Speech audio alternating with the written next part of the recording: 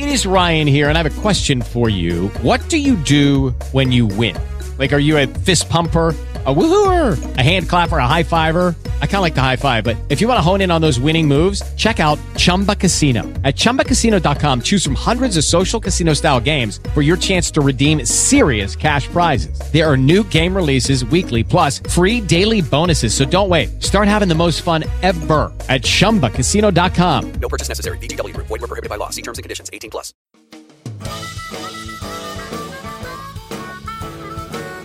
This is IAQ Radio, Indoor Air Quality Radio, the voice of the indoor air quality industry, with your hosts, Radio Joe Hughes and the Z-Man, Cliff Zlotnick. And now, Radio Joe Hughes. Good day and welcome to IAQ Radio Plus. We've got a great show for you today on episode number 532. We're going to flash back to a show we did with Dr. Brett Singer on May 6th of 2016. Dr. Singer is the staff scientist and group leader of the indoor environment in the Energy Analysis and Environmental Impacts Division of Lawrence Berkeley National Laboratory. He is also a principal investigator in the Whole Building Systems Group in the Building Technologies and Urban Systems Division. We did a great show with some research to practice tips, and we're going to start in just a moment. But before we do, we want to thank our platinum sponsor.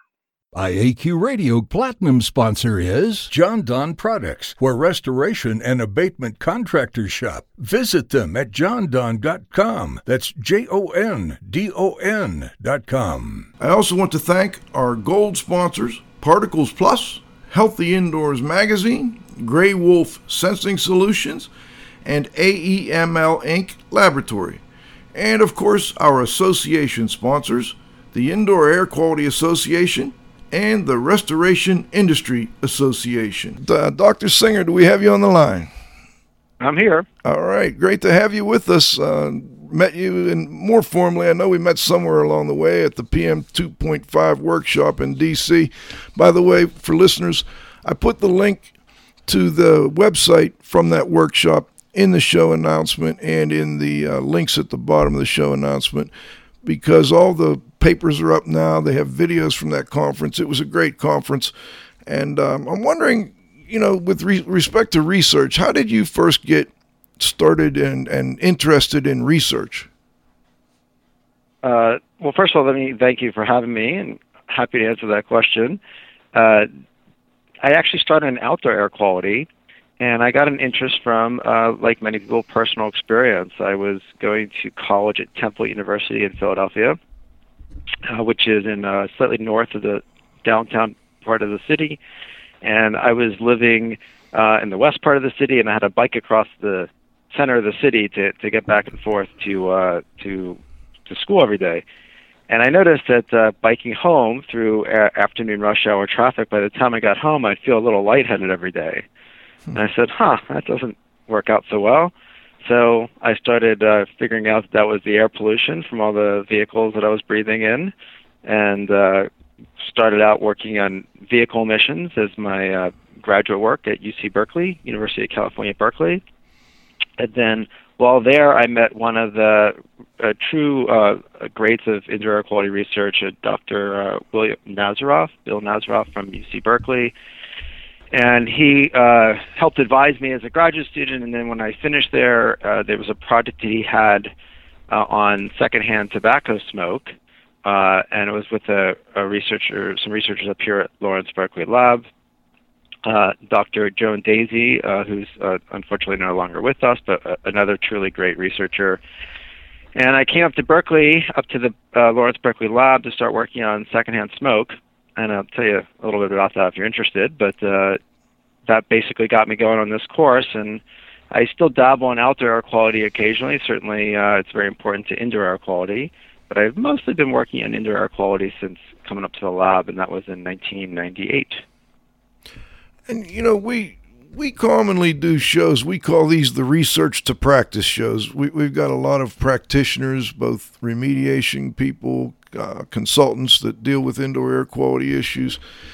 And I guess what is the most important thing for these indoor environmental quality professionals to understand when it comes to choosing the type of research they should, grasp and make part of their practice?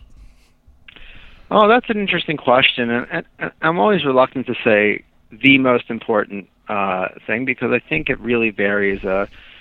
Certainly, when you're out there working with clients, I think the most important research is the research that's relevant to the client you're working for right now. I know when I go to the doctor or consult a professional about something related to my health, I'm interested in what they know about that. So I think mainly it's I'd say that the overarching message I would say is there are many great resources out there. And I know a lot of practitioners make use of those resources because they're calling me all the time and my colleagues, and I think that's really great. And they know they go to our websites, but there really are lots of resources. Certainly the scientific literature, our job as professional researchers is to try to publish our research, put it out there in the public sphere in a way that demonstrates that it's high quality and basically true and accurate. And then, so accessing those journal articles is sometimes a good idea. It's certainly good as the kind of ground truth, but there's also many resources that are available to translate that research into kind of usable nuggets. When we do work here in our group, we really try to do that right there in the scientific paper, but I know that we're not always as successful as we would like to be, and I know my colleagues try also, but sometimes it's really helpful. EPA, the U.S. Environmental Protection Agency, has an indoor environments division that does a lot of work of translating scientific research into practical information for both the public and for the professionals in the industry. The California Air Resources Board, and then there's lots and lots of sort of independent organizations that do that sort of thing. We have a scientific findings resource bank on the LBNL website, and I can give you that link as well, so you can post that up on your site for your listeners. So basically, I would say there's lots and lots and lots of research out there. It's not always directly applicable because you can't preconceive of every question that can be answered, but I think there's a lot of really smart people working in this area, and I'm always really amazed at how well they are at translating the available research into practice, into the questions that they're facing. So I'd say, go out and search for those resources, and if you can't find them, then call the EPA and their environments division and ask them what's available, and call your state if you have a state health department or state agency. Try to look for the resources, because I think there's a lot out there. You mentioned a lot of government agencies and groups that are oftentimes funded by government agencies, but a lot of the research or what people call research that practitioners will see might be in a trade journal or in a publication, and oftentimes it's sponsored by manufacturers of the equipment. When people see something like that, what should they be looking? I mean, obviously, we're going to have to be a little cautious when we're looking at. Sure. But what other things do we look for that are key things to look for within that research? Yeah, and let me add something. There was a category of organizations I mentioned only briefly, but I really should call them out much more, which is there's groups like the Indoor Air Quality Association. That is an organization of practitioners. They put out a newsletter. They have annual conferences.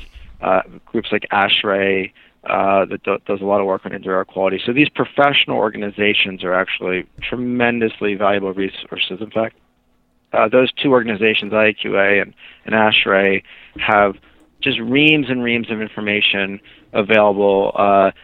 Some of it's for good reason reserved for members, but if you're out there practicing, I strongly encourage that. There's National Environmental Health Association, the American Institute of the Association of Industrial Hygienists, American Industrial Hygiene Association, AIHA. Yep. So professional organizations. Now, getting back to your question, I actually, as a scientist, I'd say I like to not prejudge anything. I like, based on who did it, I like to really assess the quality of the information based on what's presented and what was done. So when I see a scientific paper or report that was published by someone that was funded by whatever, the tobacco industry even, okay, so a lot of people will just write that off, and I think that's sometimes unfair to the people who do the research.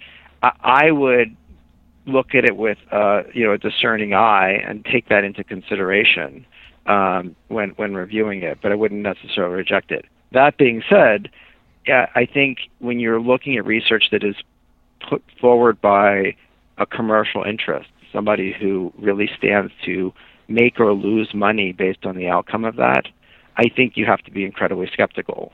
It doesn't mean you necessarily reject it, but you just have to recognize that the people who sponsored that have an interest. So I think that casts a little bit of a shadow, and certainly it should raise everyone's skepticism. And so when you're looking at those results, ask yourself, okay, what did the people who paid for this stand to gain from these results? Who did the research, right? So if it was paid by the Candle Makers Association, okay, for example, but the research was done by professors at let's say Harvard or Stanford or some highly reputable research institution. Those professors are probably not going to sell their reputation for the cost of one research project, right? So then you might say, well, yeah, sure, the candle makers, but maybe it's right, and the reason the candle makers had to fund it is because no one else was going to fund it, and this researcher from Stanford is not going to put their reputation on the line for being able to do one research project, right? Their reputation is worth a lot more than that. So I'm going to give it a read and see if it makes sense. But if it was done by some consulting firm that you've never heard of, and you don't have any independent sense that they're reputable or honest, then I would be skeptical. And I think I've seen both of those cases, right? I've seen industry-sponsored research that's actually very good, and I've seen, unfortunately, a lot of industry-sponsored research which clearly had an agenda. And how important would it be in most cases to have some kind of control while you're doing a study? I mean, I've seen studies where there was, results and claims made, but no control to really, help us determine if that claim was the result of what they were studying or not. Yeah, that's an excellent point, and it's one of the things that we look at kind of from the scientific methods, good study design, right? So you measure something happening in a home where something has been done to that home, and the natural inclination is to say, well, it must be this thing, but it could have been any number of other things. So the way we do that is we control. So I'll give you some examples we'll give you one example from our own research. So we're interested in the question of whether controls for formaldehyde in homes. Formaldehyde is a respiratory irritant and a carcinogen, and still a lot of uncertainty about what the safe level is, but there's certainly a big prerogative to reduce formaldehyde levels. They used to be much higher. We used to put it's a byproduct of insulation. We've taken it mostly out of the insulation, but there's still a lot of formaldehyde in homes. So we're interested in whether or not controls work. And specifically, the question was, do homes built with low-emitting materials, because you can buy low-emitting materials, have lower formaldehyde concentrations after they're built? Pretty straightforward question.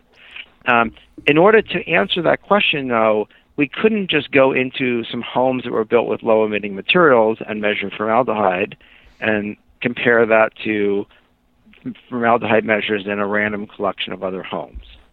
Why? Because formaldehyde generally is higher in new homes versus older homes, because it basically outgasses or desorbs from the material over time.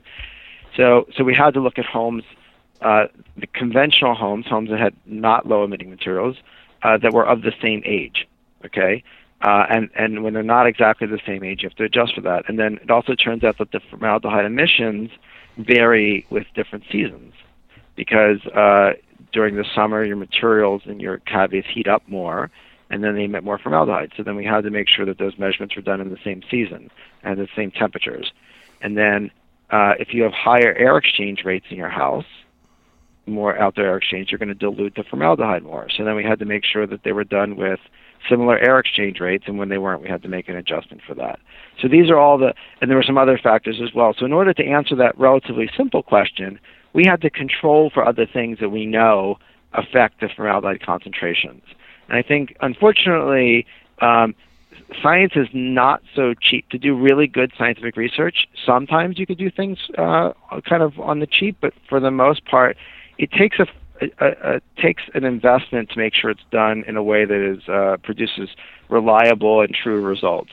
So, and the difficulty is we don't expect everyone to be a professional researcher any more than we expect everyone to be a physician or a lawyer or anything else, right? So people go to experts for this kind of knowledge. The practitioners, they have a lot on their hands to try to figure out how to apply the science to solving real problems. And as I said, there's a gap between what we do in the science sometimes and what the real problems are, so that they're bridging that gap.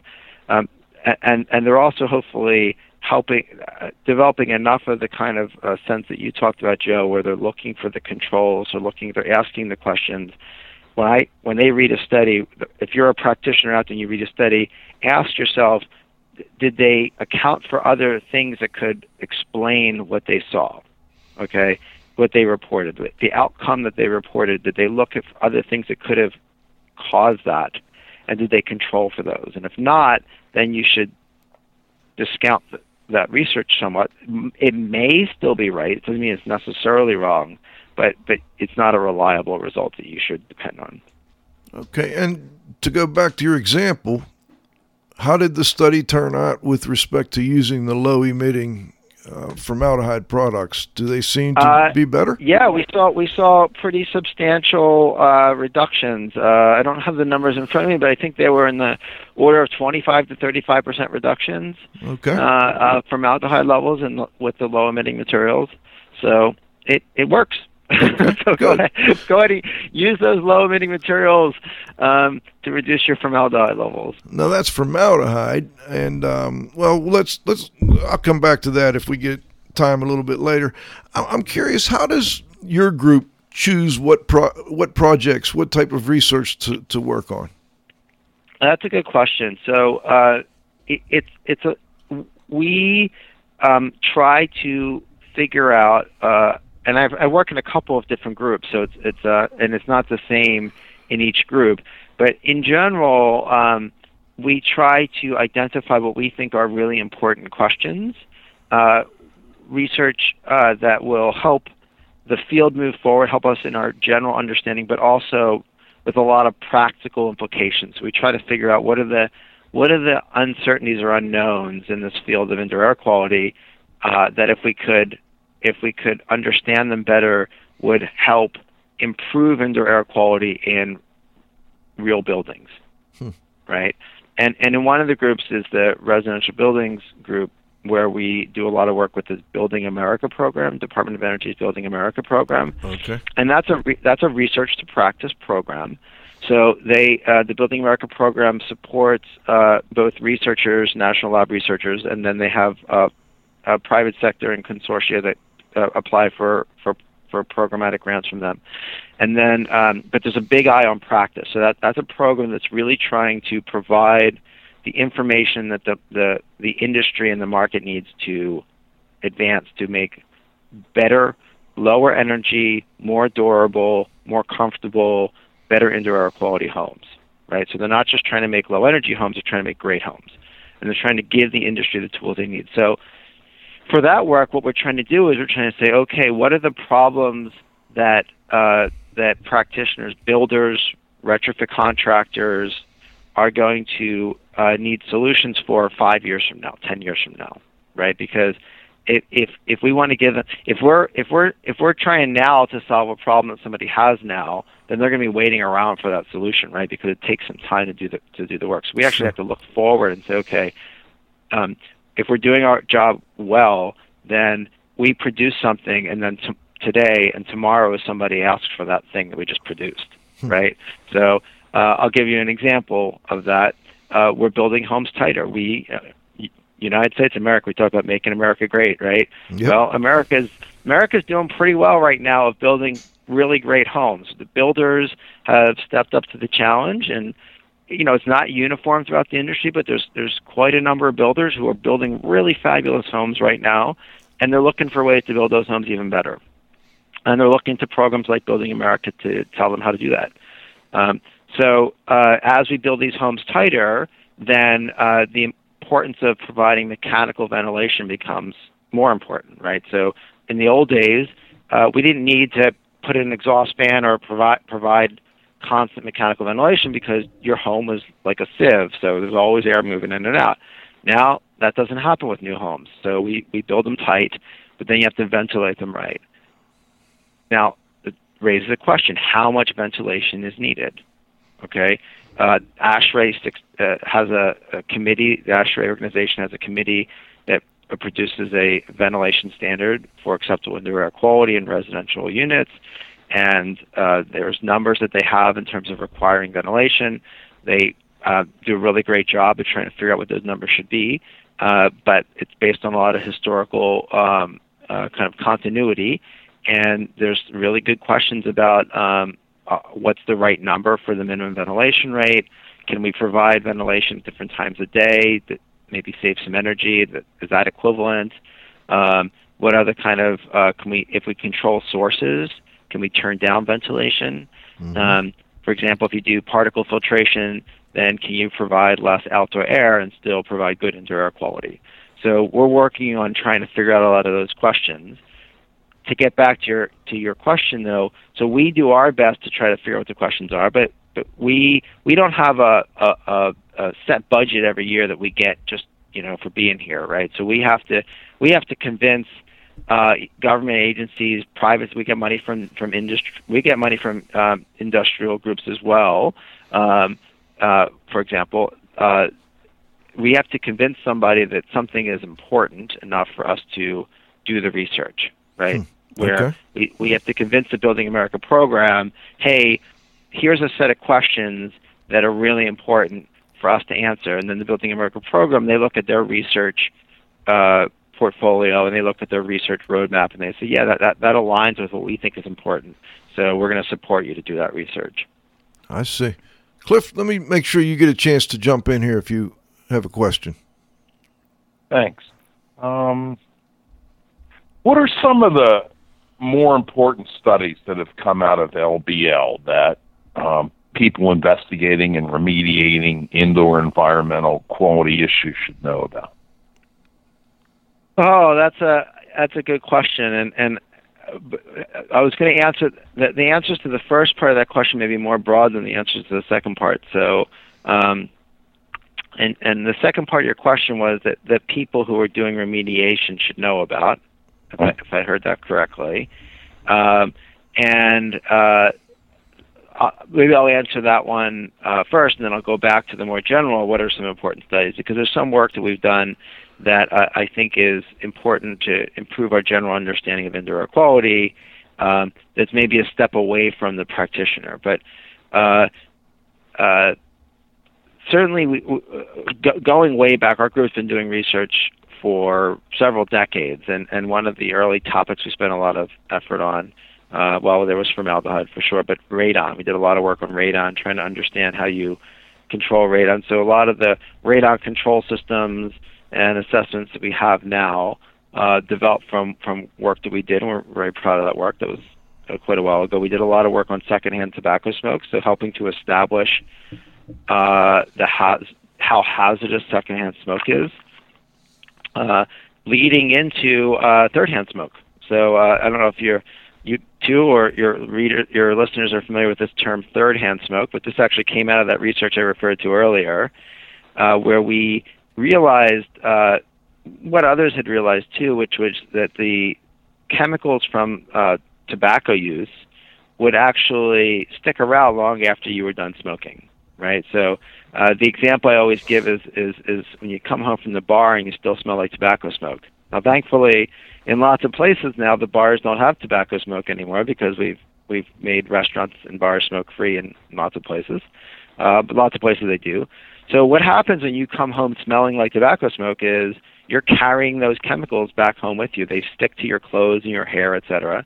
Well, the same thing happened in your house, right? So we had known for a long time that these chemicals you were basically coating your house with the chemicals from tobacco, okay? And there was a sense that maybe that wasn't such a good thing, but it took a while before we could actually identify kind of a smoking gun, if you will, of how exactly is this harmful. And it was our group here at LBL that found at least one mechanism. I think there's plenty more where the nicotine that was sorbed to surfaces would react with a chemical in the air we called HONO, which forms, when that reaction happens, it forms something called a tobacco-specific nitrosamine. And the tobacco-specific nitrosamines are some of the most harmful chemicals in tobacco smoke. So then now we have a mechanism where the chemicals from the tobacco that are stuck to your walls and carpet and everything else are reacting with something that we know is in the air. And that HONO chemical gets produced, for example, by gas combustion. So when you use your gas stove, you'll get a lot of HONO. Comes in from outdoors. It's formed in some other ways as well. So that reaction sort of demonstrates a real established hazard from the sorbed nicotine, and with that, there's probably many other hazards, but that was one we were able to identify. So we're pretty proud of that. Done a lot of work on filtration. Again, something has been kind of ongoing for several decades. Filtration gets better, and we stick with it. Looking at a lot of work on productivity and health. So one of the big findings, a colleague of mine, Bill Fisk, he demonstrated that indoor air quality wasn't just a good thing for our health, it actually helps productivity. So workers are more productive when they're healthy, and when they're not getting headaches and things like that from bad indoor air quality. And it turns out that the value of indoor air quality for productivity is tremendous, right? So there's a health benefit, but there's also this productivity benefit. So for offices and commercial spaces. And in recent years, we've done a lot of work with this residential building systems group looking at indoor air quality in very energy efficient homes. So, and we've shown through a number of studies that you can improve indoor air quality. You improve indoor air quality while you're making your home more energy efficient. So it doesn't have to be a choice. It actually could be a synergy. So you do both at the same time. And when you're doing these kinds of renovations or retrofits for energy efficiency, very often the indoor air quality improvements are not nearly as expensive as if you were doing them separately. So you just, by paying attention to both things at the same time, you can achieve both very cost effectively. So that's a little smattering. Yeah, well, too many to really go into all the details, but that gives you some sense. Let me get just a little detail on the last one, and then we've got to break and thank our sponsors. So when we're improving the energy consumption in a home, at the same time we want to, and I see more of this, help improve the indoor air quality. Do you have any idea how many of the programs out there now are combining, using the combined approach as opposed to just worrying about energy? Quite a lot, actually. So I'll give you a couple of examples. Starting with the Department of Energy's Weatherization Assistance Program. Okay. The Weatherization Assistance Program requires, as part of their package, that if you air seal a home tightly, then you want to give it mechanical ventilation that's consistent with the ASHRAE ventilation standard. So right there, it's kind of built into the program. Mm-hmm. the EPA, it's another of our sponsors, that Indoor Environments Division. They produced a really great document, and I'm going to get the exact name incorrect, but basically it's indoor air quality guidelines for retrofits. So when you do energy efficiency retrofits, there's a document that tells you all the things that you can look for to as opportunities to improve indoor air quality at the same time, and certainly to make sure that you don't make anything worse. And it's a very readable guide. They spent a couple years doing it, really high quality, and just a great resource for practitioners. They have one for single family, and then they have one for multifamily. And I can again, I give you the links to those because you should put those up on your website for your audience. Department of Housing and Urban Development, that it might be the biggest land management group property management group in the U.S. We work with their Healthy Homes, their Office of Healthy Homes and Lead Hazard Control, and they incorporate indoor air quality into their programs as well. So they have housing specifications for manufactured housing, certainly in a lot of their operational stuff. A lot of state programs. Another thing that we've done research on to contribute to and is done in programs is what we call combustion safety testing. Mm-hmm. So when you're doing an energy efficiency retrofit, you're air sealing a home, by making the home tighter, you potentially could make it more difficult for a natural draft appliance to establish draft. So one of the features that's very common in these energy efficiency programs is to make sure that you don't adversely affect the safety of the combustion appliances, right? So they go through a series of tests to make sure that the appliances will still operate correctly in this tighter home. So I think a lot of great things are happening out there, and there's a lot of people working in these programs, both on the public side and the private sector, who we go to conferences, and a lot of these are retrofit contractors. They're very attuned to this, and it's very important to them to make sure that they leave the home in a better condition for indoor air quality when they start. And they are much more interested, at least in my experience recently over the last few years, in making sure they include indoor air quality than they may have been 5 or 10 years ago. And certainly more so than back in the 70s when we first started tightening up buildings without any concerns, without enough thought about indoor air quality. I think we learned a lot of hard lessons back then, and it sounds like, from your experience, it's being those lessons are being learned, and then when we bring out the new programs, they're built right in. Yeah, there's still a lot of work to do. So I don't think our job is done, but I just want to call out because again we go to a lot of conferences where we are presenting to practitioners who are taking time out of their professional lives to come and learn and improve their education and knowledge. There's groups like the Affordable Comfort Institute, Home Performance, ResNet.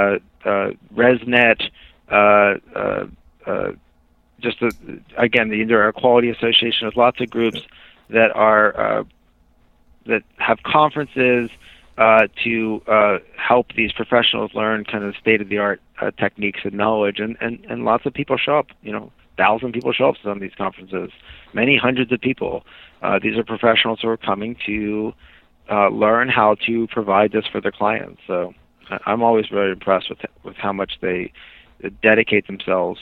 Again, not everybody, but there's a lot of people out there. So if you're, the message, if you have anybody out there who's just a homeowner listening to this, is if your contractor doesn't seem like they, know anything about indoor air quality or don't have a lot of concern about it, look around, because there are people out there who really are spending the time to figure this stuff out. I think that's a great take-home message, and we'll get those links to Cliff so he can put them in his blog. But let's stop and thank our sponsors, and then when we come back, we're going to go into a little more detail on the PM 2.5 workshop and some of the things that came out of your presentation there. IAQ Radio Platinum sponsor is John Don Products, where restoration and abatement contractors shop. Visit them at jondon.com. That's JONDON.com. Gold sponsors are Particles Plus engineers and manufacturers of feature-rich particle counters and air quality monitoring instrumentation. Learn more at particlesplus.com. Count on us. Healthy Indoors Magazine, a free online digital magazine for industry professionals and consumers. Subscriptions available at healthyindoors.com. And AEML Laboratories, free FedEx shipping, great pricing, same-day results, and never a rush fee. Learn more at AEMLinc.com.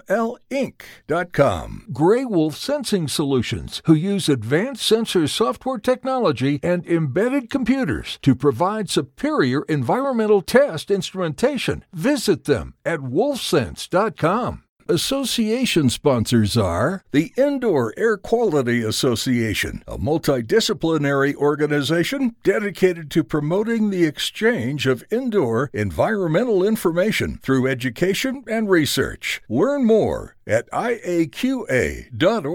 And RIA, the Restoration Industry Association, the granddaddy of the restoration industry. Network with leaders. Learn more at restorationindustry.org. Okay, we're back for the second half of our interview. We've got Dr. Brett Singer from the Lawrence Berkeley Labs. And I wanted to go into, we had gotten a chance to talk a little bit at the workshop they had at the National Academy of Science. And it was 2 days of presentations on particulate matter and how particulate matter affects health and how, what we can do to help, I guess, do a better job of making sure that particulate matter in indoor environments is not as much of a problem for people as it seems to be and has been. What was the big takeaway for you? We saw all these tremendous speakers. What did you pick up from that conference that you took back and thought, I'm glad I was there. I'm glad I listened to that particular presentation or that point. Well, there's two levels. The most direct, honest question was, I'm always so impressed with how great my colleagues are at doing this work. In a lot of scientific fields, there's a lot of ego and a lot of people who really, think highly of themselves and their accomplishments. And in this field, so many people who are really just dedicated to what they're doing and trying to just make contributions, and really, really bright people who work very, very, very hard, and are just really committed to trying to make a difference and trying to provide useful information for the world. So that was my first take home. That might not be that relevant to listeners, although I'm sure they're glad to hear that. In terms of the content, there were several things. So I think first of all that we really learned a lot about understanding the sources of particulate matter in homes, understanding the hazards of particulate matter, and also controls. Okay, so there's lots that we have learned. We probably, but there's still things we don't know. Certainly, we know a lot more about outdoor. A lot of what we know about particulate matter, the health effects of particulate matter, is based on looking at the results of higher concentrations of particles outdoors. So thankfully, we have a long record of EPA kind of designed or approved monitoring stations. The monitoring is actually not done by EPA; it's done at the state and local level. Okay, so it's for those people who are anti-federal government, it's actually a good model because the EPA just kind of sets the guidelines for how the monitoring should be done, but then it gets actually done at the state and local level. But those data that we collect have been a really good investment for the public because then researchers can go and say, okay, when particle concentrations outdoors get higher, what happens? Well, we see a lot more people show up in hospitals with a variety of adverse health outcomes, respiratory, cardiovascular, et cetera.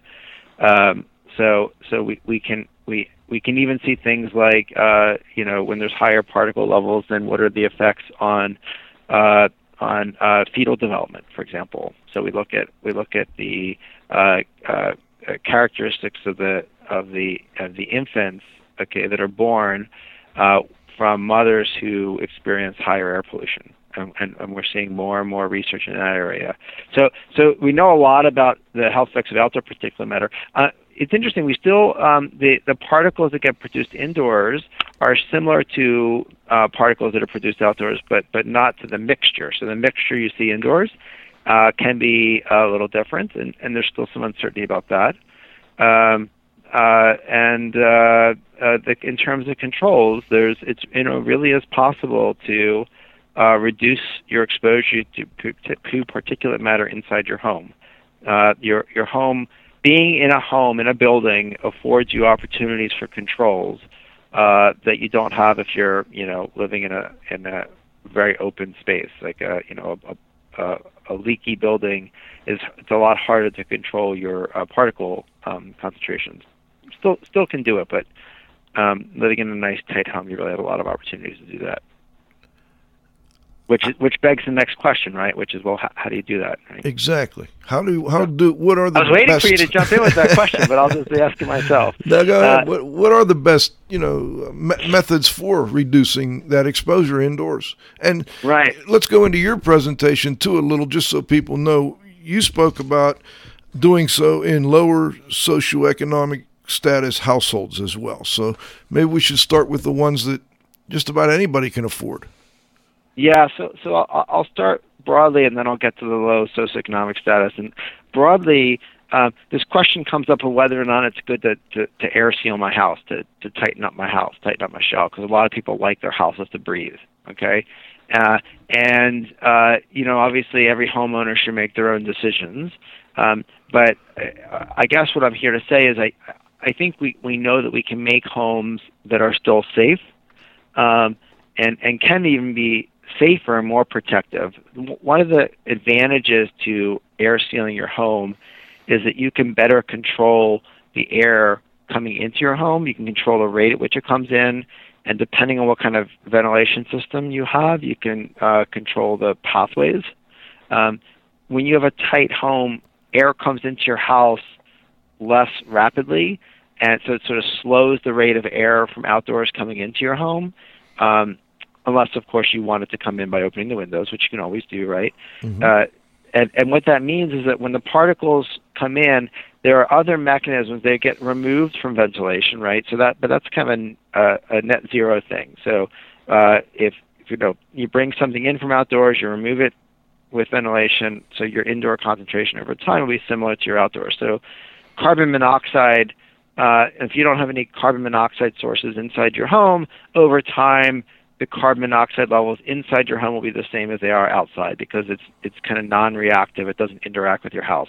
Particles are a little different. Particles actually will deposit on the materials in your house, so they get removed from the air through these passive means. Okay, and that puts aside filtration. So if you slow the rate at which you're bringing particles in from outside, then you will actually reduce your indoor concentration of outdoor particles. Now, we know outdoor particles are hazardous, so you reduce your hazard. Now, if you're perfectly healthy, you have no respiratory issues, you don't have asthma, you don't have whatever, it maybe isn't as important, okay? But if you have COPD or asthma or some other health condition, or you have young children in your home who have still developing lungs, then controlling that outdoor air pollution can be really helpful. And that would be both the particles, particulate matter, or PM 2.5. Diesel particulate matter is something that's outdoors we know is particularly harmful. Ozone, okay, is another one of these chemicals that will actually interact with the materials in your home. So by slowing the rate you bring it in, you actually reduce your exposure to ozone indoors. Okay, so that takes care of the outdoor part. But then the question is, well, what happens if I have a particle emissions indoors, right? Right. My concentrations are going to be higher indoors because I'm not going to ventilate them out as quickly. And that's true. So it means that when you have a tight home, you have to be more attentive to the particles that you're generating inside your home. So what are the things that generate particles inside your home? Well, cooking is a big one, okay? And before I say anything else, cooking is a good thing. I encourage people, if they can find the time, to cook their own food. It can be really fun. You can make really healthy food. You can make really tasty food. So we're pro-cooking, but you should be aware that when you're cooking, you are producing not just particles, but there are other chemicals that get produced from. There's a chemical called acrolein, for example, that gets produced from heating up oils. Okay, that is irritant chemical. So you produce these chemicals from cooking that can be harmful. So one of the things you can do is that when you're cooking is to use a good kitchen ventilation system, preferably a range hood that's over your stove. And I recommend you start the range hood before you start cooking, so before you turn your burner on, and then let it run for maybe 5 minutes after you finish. And if you can cook on your back burners, then your range hood's going to be a lot more effective. You don't have to always run it on high. If you're just doing simple, you're boiling some water or cooking you're heating something that's going to just heating some sauce in a pan or something. Maybe you leave it. You put it on the back burner. You turn your range hood on low, and maybe it's good enough. But if you're cooking a 2 or 3 burner meal, then you want to put your range hood on high if you can. Again, make sure that it's actually venting to the outdoors. If your range hood's not venting to the outdoors, then you want to increase the ventilation through some other exhaust fan or opening a window. So we want you to cook, but then just make sure you take care of those pollutants when you do it, and then enjoy the food. Candles is another big source. Candles and incense, right? People like to burn candles and incense, but they should realize they're producing a lot of these fine particles. There's not a tremendous amount of research. In fact, there's very little research on the kind of the harmfulness of the particles that are produced from candles and incense. But I think the precautionary principle would say we know that other particles of those sizes are generally harmful for you. So until there's research showing that candles and incense particles are particularly non-harmful, you should assume they're harmful. So, if that's something you like doing, then maybe you want to be operating an air filter, or and you can get some very quiet air filters to take care of those particles. A lot of times you're not going to want to open a window or a couple windows when you're doing that because you're trying to create atmosphere. But just be aware that this is something that is producing particles that can be harmful to you. So try to have some control. And then there's all kinds of other stuff like, generally anything where you're burning something is going to produce a lot of particles. So obviously people know cigarette smoke, but pot smoke, if you're into that sort of thing, then and not to mention the primary smoke, right? So if you're smoking pot, you're breathing in smoking pot, the same stuff you're breathing in for the most part when you're smoking tobacco. Okay, so it's not healthier for you than smoking cigarettes. And then the people around you are getting the secondhand smoke, okay? And those chemicals are sorbing to, now there's not nicotine because that's specific to tobacco, but there's a lot of those other chemicals that are harmful to you are being produced from the pot smoke. So anytime you're burning something, natural gas is always comes up as an issue. Okay, so natural gas is obviously a cleaner fuel, but it still produces ultrafine particles and nitrogen dioxide. So if you're using gas burners, it's very important again to vent. But even if you're using electric burners, you want to vent your kitchen.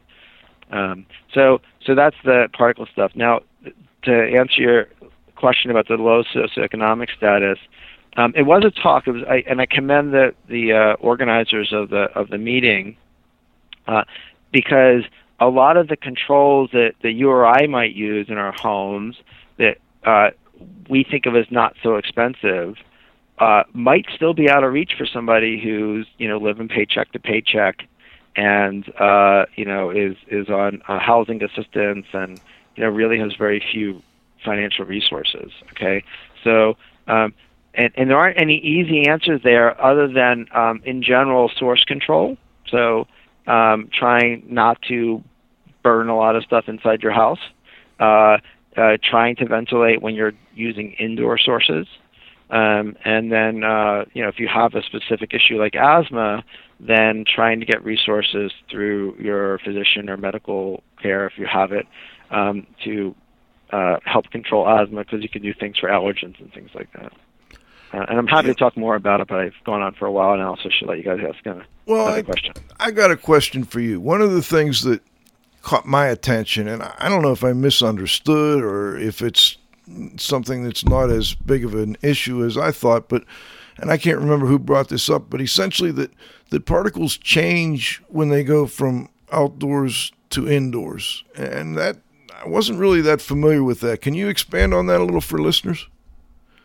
Oh, yeah, it's fascinating. And it's both fascinating and actually somewhat relevant. So, particles are very complicated. There are, when we talk about particulate matter, PM 2.5, another term would be aerosol. So aerosol is sort of the whole collection of different size and composition. So particles have both solid and liquid parts to them.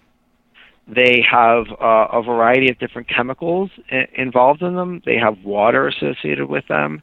And then some of those chemicals actually partition, or they divide themselves between being in the condensed phase. So the part of the chemical will be both in the particle and as existing as a gas around the particle. Okay. So and water is one of those chemicals. Okay, water is a chemical, and we always have water in gas form.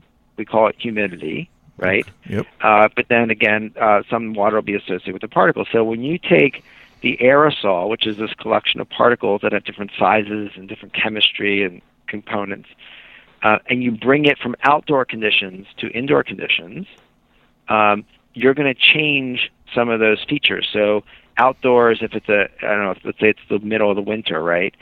Outdoors might be 15 degrees Fahrenheit outside, and indoors is a comfortable 70 degrees Fahrenheit. Okay, well, you've just heated everything up quite a lot. And that's going to change the amount that the water is going to be associated with the particles versus in the gas.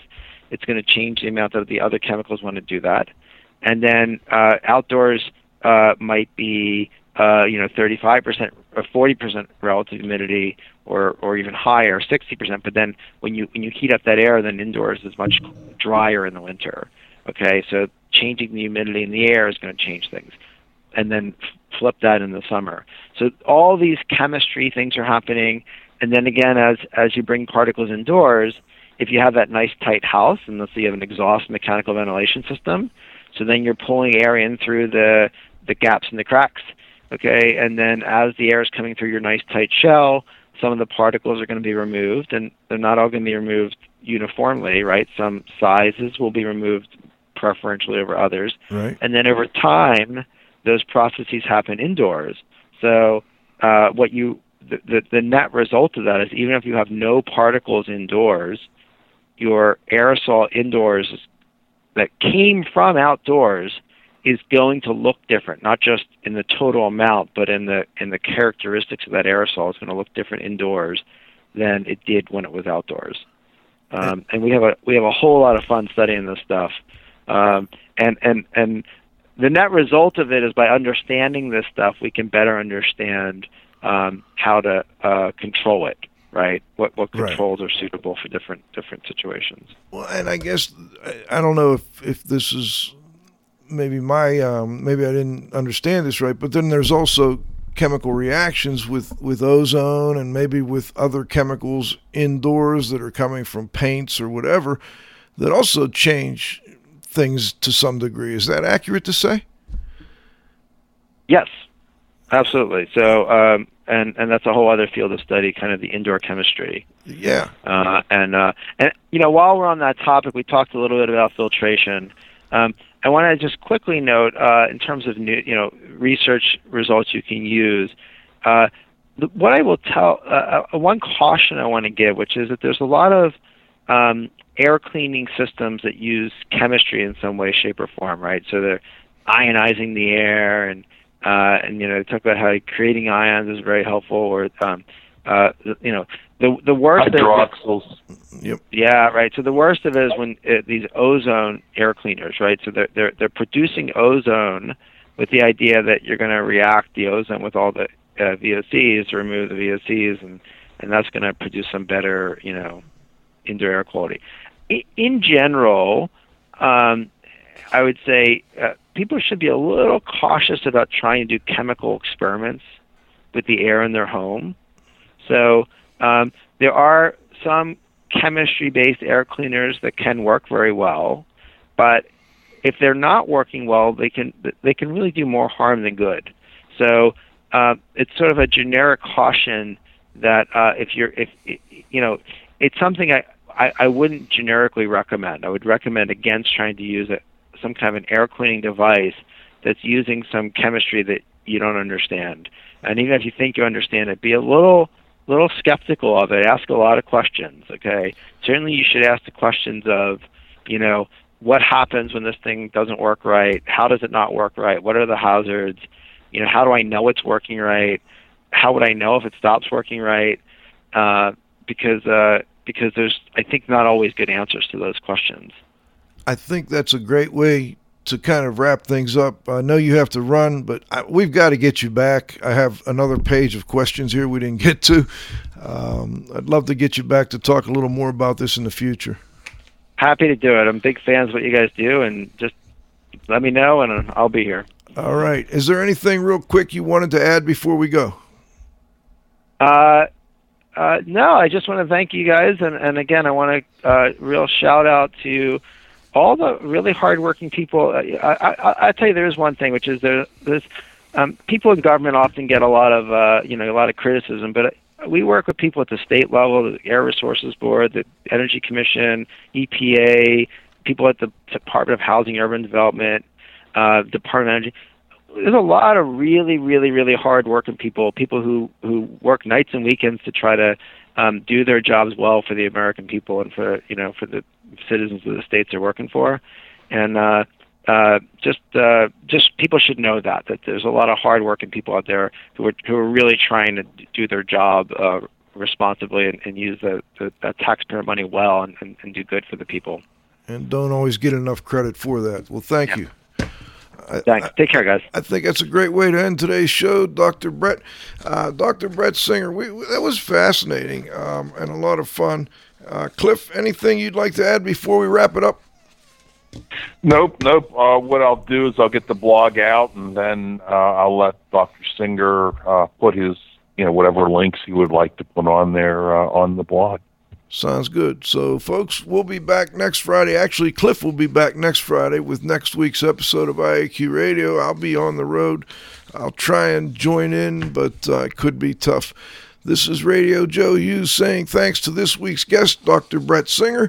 Of course, thanks to my co-host, the Z-Man, Cliff Zlotnick. John, you got to have faith at the controls. Most importantly, our growing group of loyal listeners. By the way, keep checking out those YouTube versions of our show. They work really well, actually, and we're starting to see some people looking at or listening to and now watching the show via the YouTube that we put up each week. The link to the YouTube version we put up each week on the website. So we'll be back next Friday at noon with the next episode of IAQ Radio.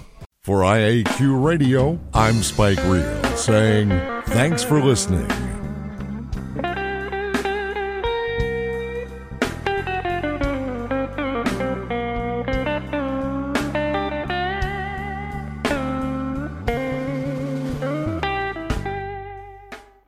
Lucky Land Casino, asking people, what's the weirdest place you've gotten lucky? Lucky? In line at the deli, I guess? Aha, in my dentist's office.